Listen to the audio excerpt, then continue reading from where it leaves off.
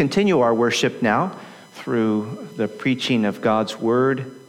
We'd like to read really beginning at verse 13 once again down through verse 18, although this morning we'll look primarily at verses 17 and 18. This is God's Word for us this morning. And here's what God says. Who is wise and understanding among you? By his good conduct, let him show his works in the meekness of wisdom. But if you have bitter jealousy and selfish ambition in your hearts, do not boast and be false to the truth. This is not wisdom that comes down from above, but it is earthly, unspiritual, demonic. For where jealousy and selfish ambition exists, there will be disorder and every vile practice.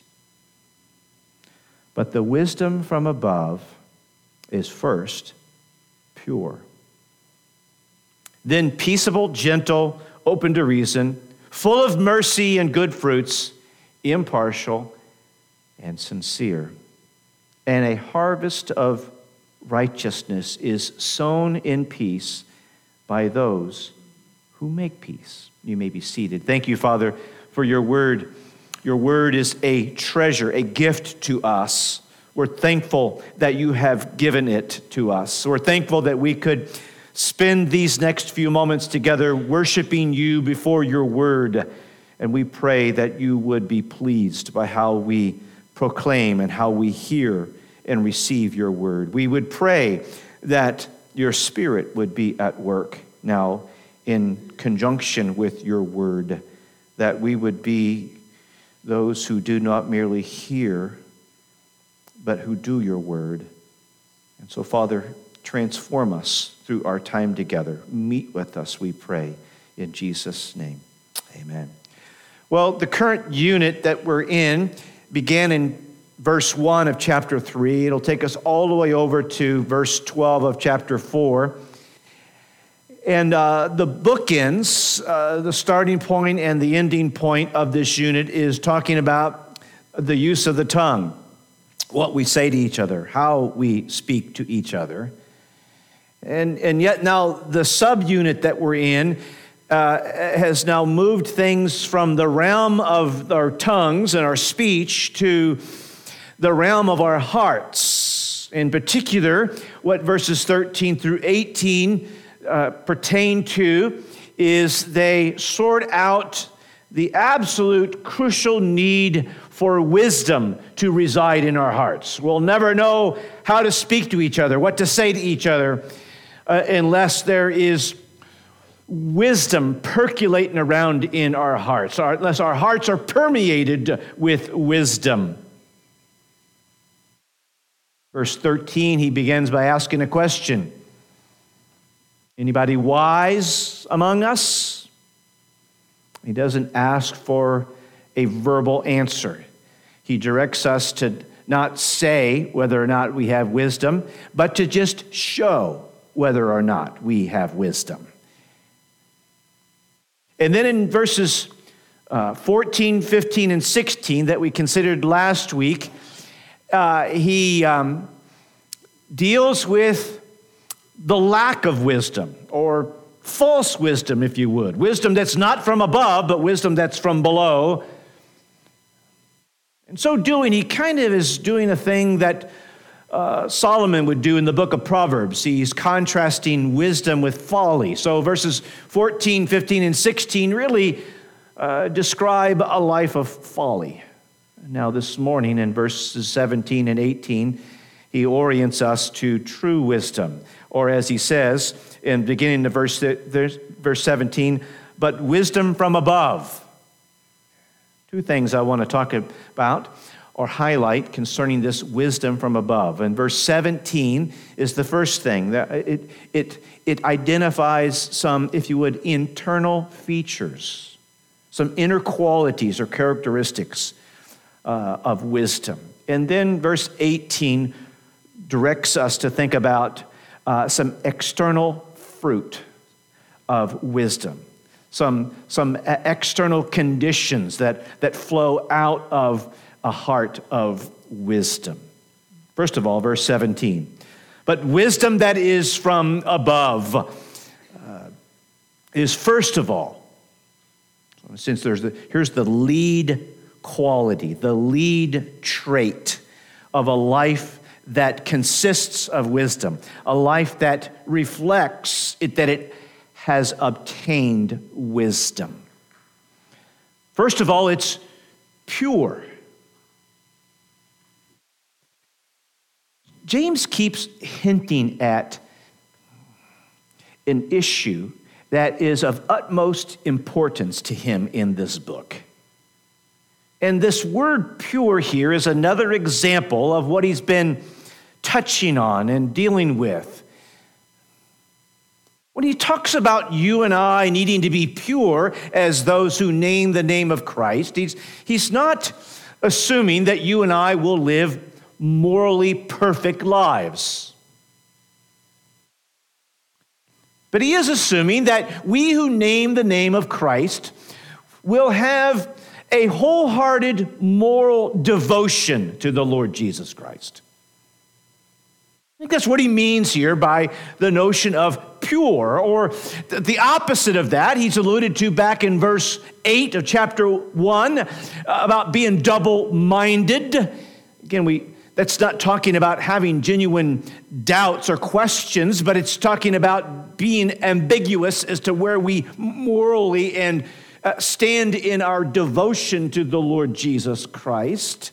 He'll bring up this double-minded issue again in chapter 4, verse 8. So heads up alert. In fact, what's interesting is in chapter 4, verse 8, he links purity with double-mindedness, where he says in verse 8 of chapter 4, "Purify your hearts, you double-minded."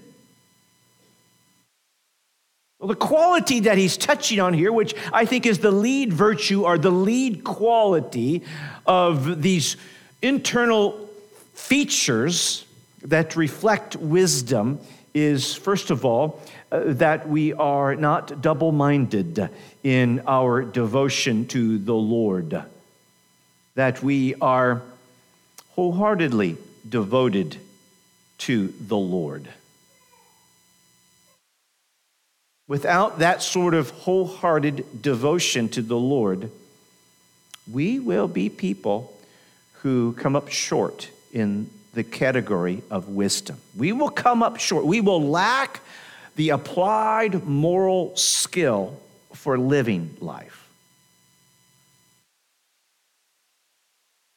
Then outside of that first feature or quality or trait, whatever we want to tag these things are, there's 7 or 8 of them that he lists here in verse 17. Not that I don't know how to count, but I think one of them is probably joined together. So it's probably 7 qualities rather than 8. The first one is purity, and so now we got 6 more.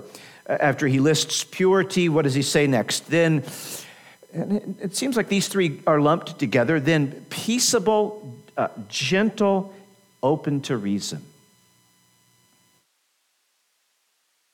Peaceable. Which, by the way, you kind of get the feel when you read verses 17 and 18 that there's something big here about peace as it pertains to possessing wisdom. He'll mention this notion of peaceable here in verse 17. He'll mention peace twice in verse 18. So heads up, this is an important feature of a life that consists of wisdom. Anyone wise and understanding among us? Well, that gets sorted out in so many ways in terms of how we're able to get along with people. It's first of all peaceable, which literally I think he means there, what does he mean by peaceable? Someone who loves peace, a peace lover. Someone who loves getting along with people. Someone who doesn't love the drama of complex, hostile, always in uproar kind of relationships. Someone who just loves normal, boring, mundane, peaceable life. A peace lover. Not necessarily peace at all costs, not peace in the sense of peace at the cost of truth, but even when the issue is truth and not simply your opinion, and honestly, that's what gets us in trouble with most people. We have an opinion about something, and we're not going to stop or let up until the other person throws up the white flag and acquiesces to our opinion, and that's not healthy. Don't demand that everybody dot their I's and cross their T's like you do in every area of life. Yet, when it's an issue of God's revealed word, then it's an issue of truth.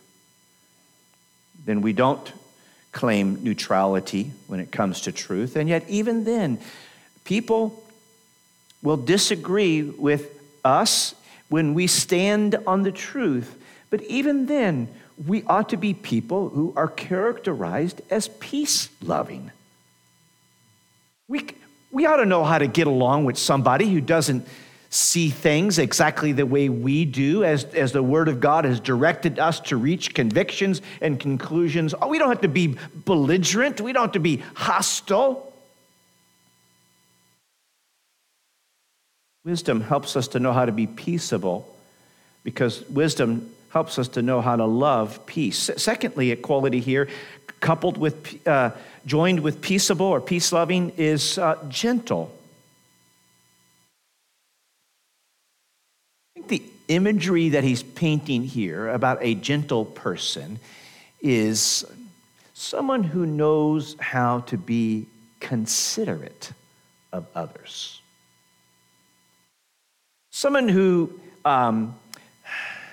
rather than just considers their own rights and their own privileges, actually knows how to consider the interests and the rights of others, actually knows how to ponder even how to put the interest and the rights of others above themselves. They're gentle. They don't pull the power card out. They don't use the muscle of lording over others. But whatever strength they do have, they curb that strength and are considerate toward others. Someone is gentle is someone who is willing to yield to the interest of others. Someone who is gentle and considerate is someone who is patient toward others when they don't quite come up to the snuff of our level of personal excellence. Allegedly.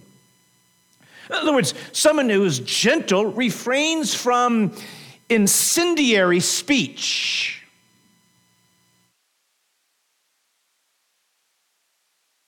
Another quality, peace-loving, gentle, or considerate. Someone who is open to reason. It's someone who's not quick to respond, but is quick to want to hear more. Someone who is willing to hear things out. Someone who could be persuaded. If the facts are presented, if the case is made. In other words, not someone who's stubborn, closed off, narrow-minded, not willing to budge. Someone who is obstinate. Do you see how the internal qualities going on here that describe a life full of wisdom, a life that operates in wisdom, is by saying peace-loving and gentle or considerate or open to reason. We're really describing someone who knows how to make it easy for others to get along with you. Could we say that about us? By our demeanor, by our verbiage, by our spouting off of our perspectives and opinions, by our demand that people acquiesce to our viewpoint? Do we make it easy for people to get along with us? Or are we like a stubborn bull?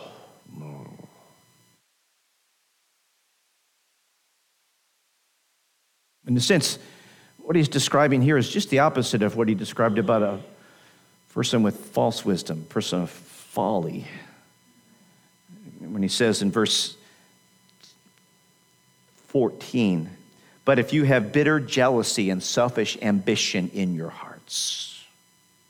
The opposite of bitter jealousy and selfish ambition are qualities like peace-loving and gentle and open to reason. Now remember, connect the dots here. Say,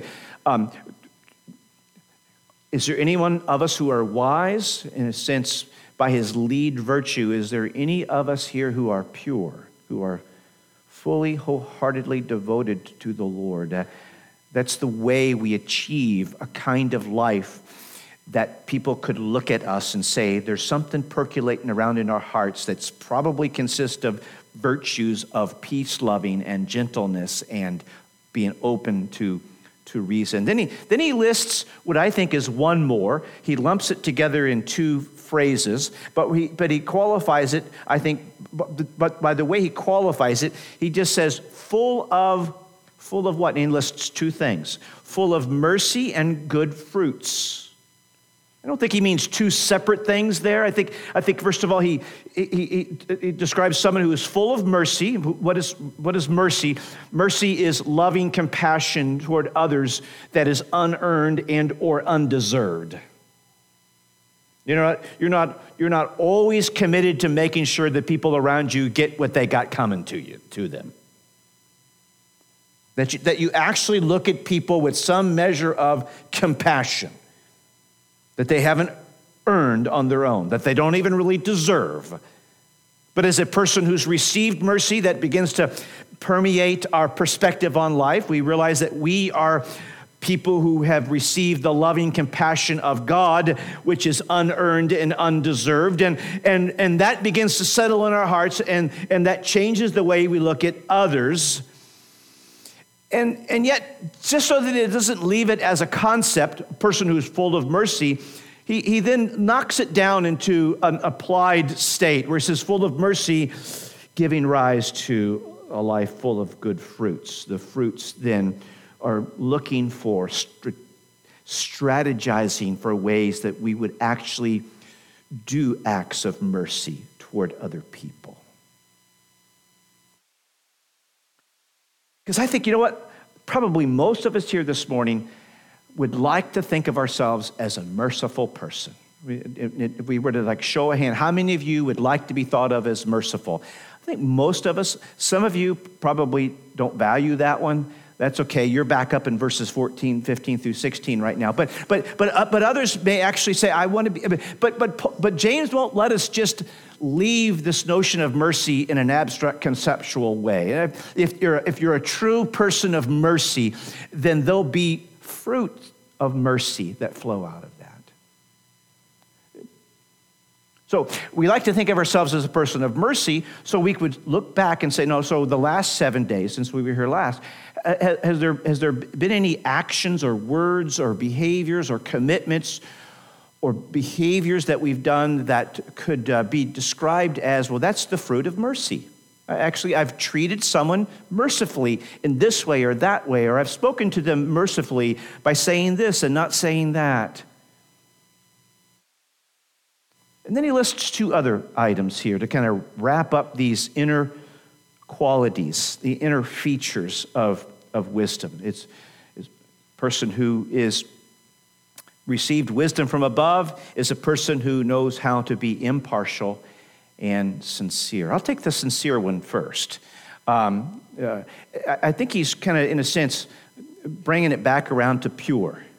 In other words, because I really do think that being the lead virtue, I think he wraps it back up with something related to that. In other words, it's someone who is earnestly, wholeheartedly devoted to the Lord, and he's not a phony about that.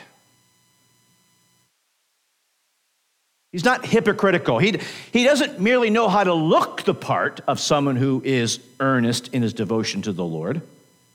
He's someone who really does want to be earnest in his or her devotion to the Lord. And yet, having said that, then now we come to the second to the last one, impartial. Think of impartial. I think as James is fleshing it out here. First of all, notions of consistency or unwaveringness come to play. Someone who's not prone to make distinctions about how they will treat certain people over and above other people. Someone who doesn't have a strong bent toward favoritism. Of course, our grandkids don't qualify for that. It's okay to be favorite with your grandkids, but so that's okay. That's okay. But any other way, it's not okay. So, someone who is consistent and unwavering in terms of how they apply standards of righteousness to any host of people or persons. James has already touched on partiality earlier in this book. He's revisiting that again, but what he's really adding is that the ability to be impartial, to be a kind of person who doesn't make distinctions on how they apply right or wrong, is not rooted in the social, economic, the ethnic orientation, or what so have you of persons. It's a standard that we seek to consistently apply across the board. Someone who is impartial is someone who possesses the wisdom to know how to be consistent. So, where do we start? Any of you? Is there any wise and understanding among you? Well, if you lift the hood and look under the hood, then you begin to see some internal features that are going to show themselves out in a life of wisdom. Let him show it by the conduct of his life, by the way he lives. In other words, and so these qualities that are percolating in our hearts, pure, peace-loving, gentle, open to reason, full of mercy and good fruit, impartial and sincere. These are under the hood. And they begin to seep out.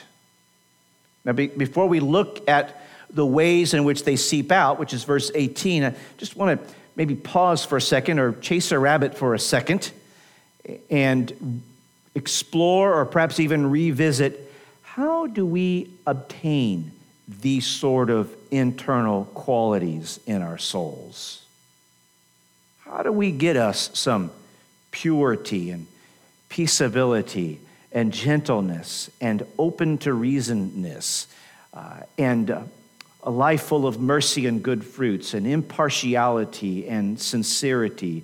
How do we cultivate those things in our lives? Well, first of all, and maybe it obviously goes without saying, but verse 17 was prefaced by, these things come from above. But wisdom that is from above consists in these internal qualities. They come from above, as James would say in chapter 1, every good and perfect gift comes from above, from the Father of lights. In other words, God gifts his people these sort of qualities.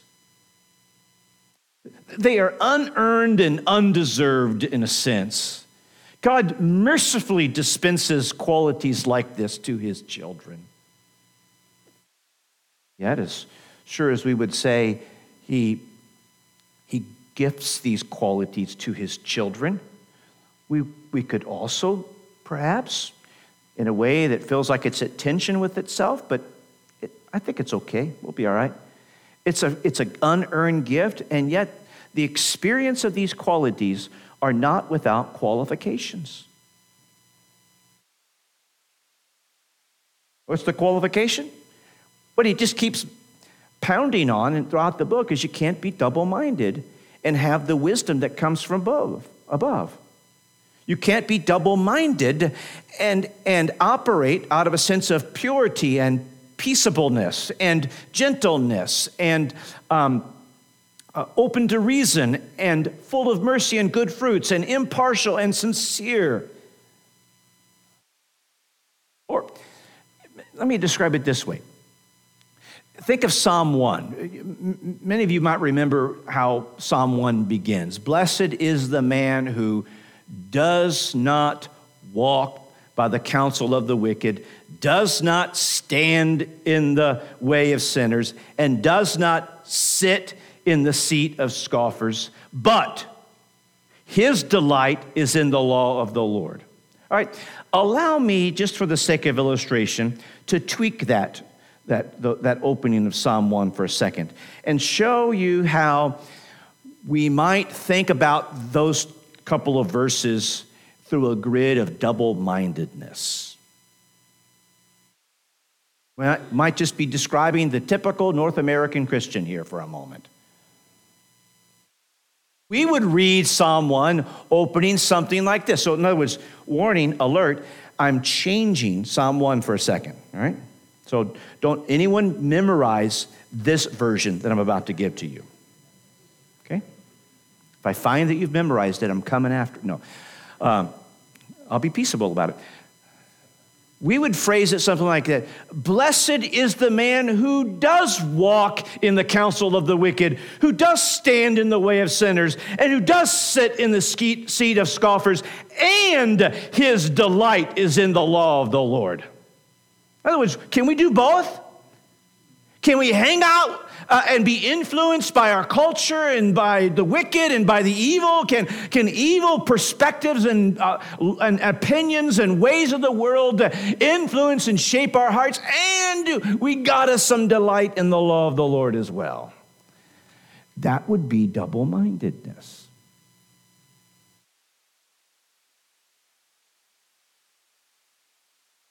You can't have two masters, Jesus would say. Either you're going to hate the one and love the other, or you're going to be devoted to one and despise the other. But you can't serve two masters. Little brother James is taking what Jesus says, and he's working it out and saying, you can't be double-minded. Just like Big Bro said, you can't be double-minded. You can't learn from this fallen culture what morality and what worldview consists of, and think that you can then belly up to scriptures and glean a couple of choice nuggets of devotion from the Lord as well. There can't be, in that case, neutrality is in fact double-mindedness. So how do we acquire these qualities? How do we obtain wisdom? We cannot be double-minded. We have to decide, who is Jesus? What has he done? What's the big deal with him? And why do I need to go all in with him? Who is this Jesus? He's the one who has taken on flesh, being the second person of the Godhead. He was fully God, and yet he did not retain all his rights and privileges as God, but set them aside and humbled himself and took on flesh and became a man and lived a perfect life of perfect obedience and righteousness, embodied a life of complete and full devotion to his Father in heaven, lived a life of complete and total wisdom. And yet this Jesus then went to the cross and suffered an agonizing death, suffering up under the very curse of our sin, the very wrath of God's judgment upon sin for us as a substitute. The magnitude of what Jesus did in his life and in his death, validated and proven and accepted by his resurrection, requires that we cannot have a slimmer version of Jesus. We can't have a Sunday Jesus. We have to have a Jesus that takes charge of our entire week.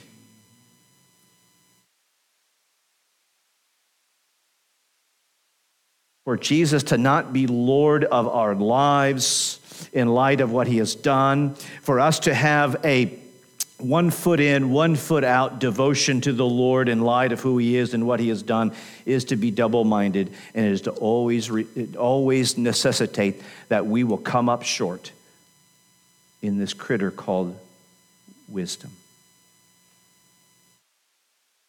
We will never know what it's like to strive for purity. We will never know what it's like to be peace-loving. We will never really know what it's like to be gentle. We will never really know what it's like to be open to reason. We will never really know what it's like to be full of mercy and good fruits. We will never know what it's like to be impartial and to be sincere.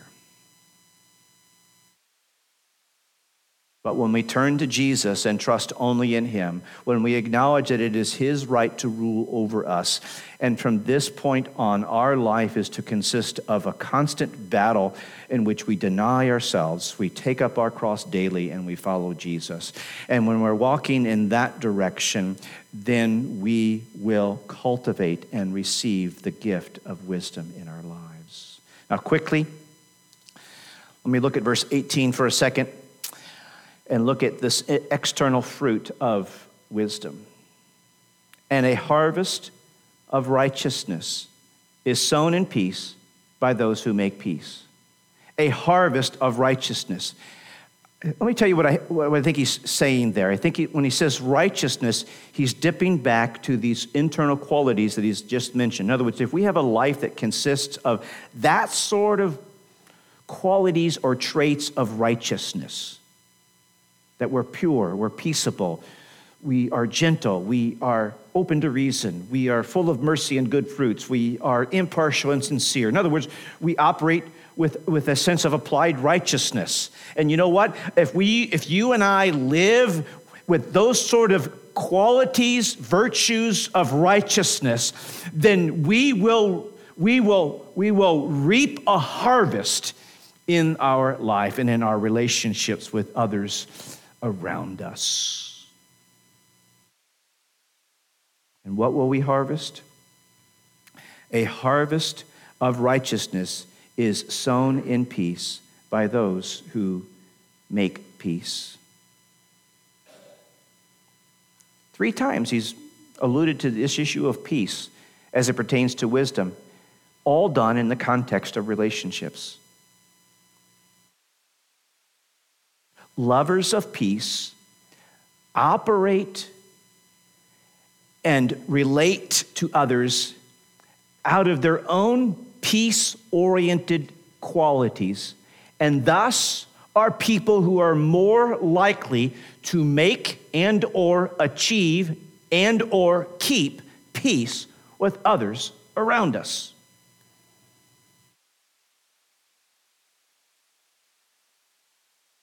Or, if you are constantly living in relational drama with the people around you,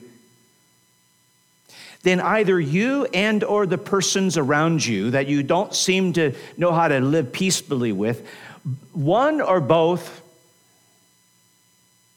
is lacking wisdom.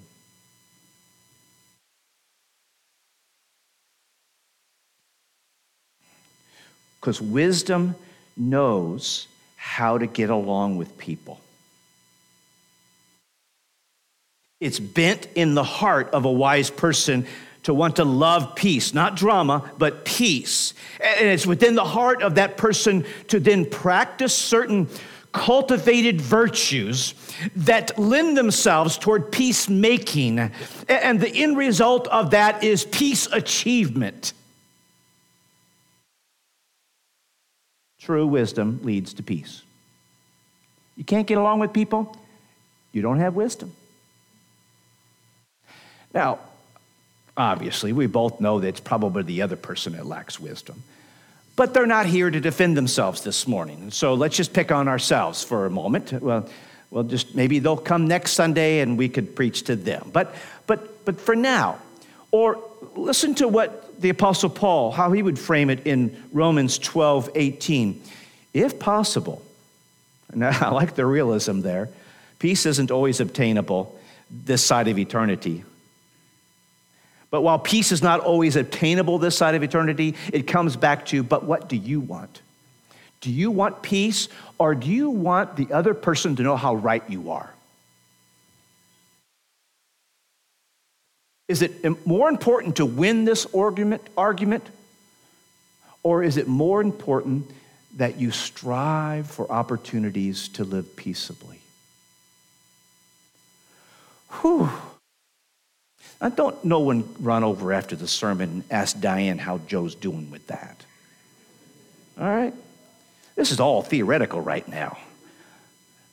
No, but to the extent that Joe does genuinely have this critter called wisdom is to the extent that Joe does have some sort of bent or desire to live in peace and harmony with others around him, whether it be his wife or whoever, fill in the blanks. It's the same way with any of us, if possible, as far as it depends upon you, still quoting Paul in Romans 12, as much as it depends upon you, live peaceably with all.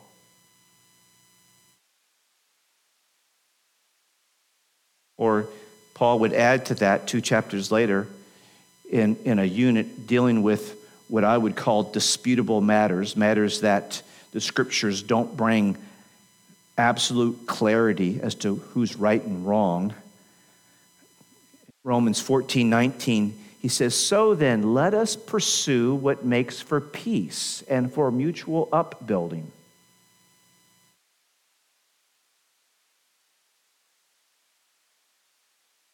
Or in Ephesians chapter 4, he says that we should be people that are eager to maintain the unity of the Spirit in the bond of peace. And in that context, he's prefaced that by talking about how you and I would act in qualities of humility and gentleness and patience and loving forbearance.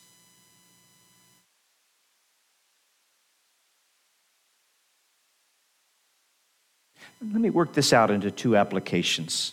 First of all, what does it look like to be someone who loves peace, who sows peace with the hope that he makes peace within the body of Christ?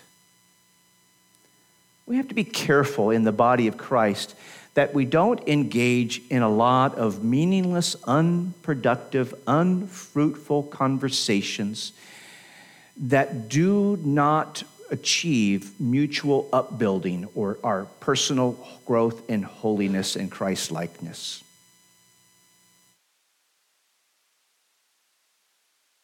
Paul would tell Timothy in 2 Timothy chapter 2, "So flee youthful passions and pursue righteousness, faith, love, and peace, along with those who call on the Lord from a pure heart. Have nothing to do with foolish, ignorant controversies that you know only breed quarrels."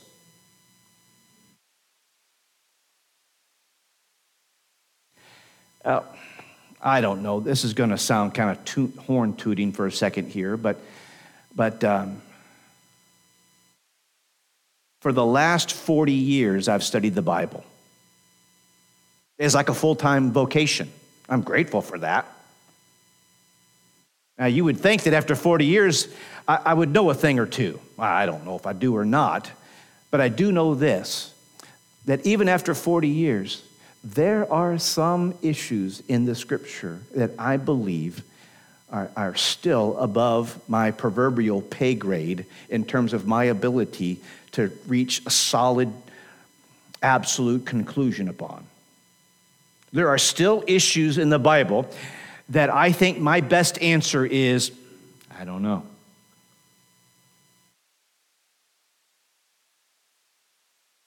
And so you know what that means? That you and I shouldn't kick up a fuss and create a firestorm of controversy over those matters in the Scripture for which, for thousands of years now, the church hasn't been able to really sort this thing out. I'm not being agnostic. There are things that the Scripture, that the church has been settled for thousands of years. Stick with those things, is my point. What the church has confessed for 2,000 years, confess that. And contend for that faith that's been once for all delivered. But the stuff that we've been arguing about for 2 millennium, That you haven't figured out now? You and your blog post? Really? You don't love peace, do you? You just love to breed controversy, don't you? You're a fool.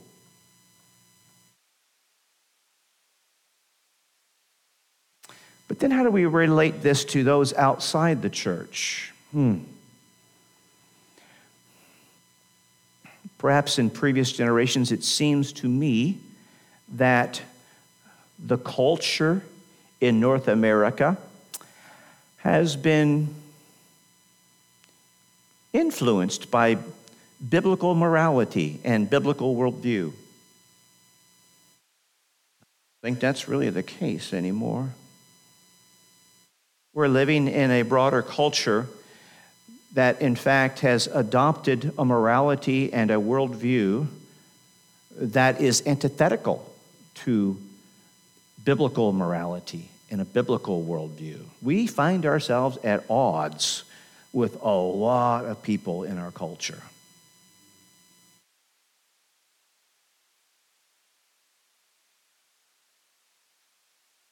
What kind of people should we be in that context? Well, the tightrope that I think we must walk is that we need to be people whose morality and worldview is faithfully shaped by the Scripture. But a part of our morality and worldview also entails how it informs and entails how we will talk to and treat those who do not have a biblical morality and worldview.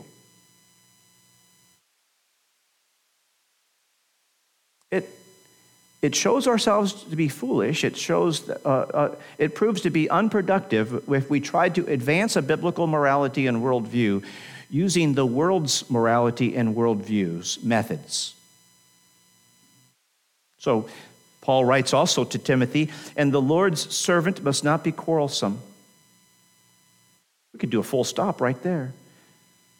Our response to a world that's flipped itself on its head and it's upside down in terms of its morality and worldview, we should not have a heartbeat to be quarrelsome with that culture. But must be kind to everyone, able to teach, patiently enduring evil, correcting his opponents with gentleness. God may perhaps grant them repentance, leading to a knowledge of truth after the devil has taken them captive to do his will.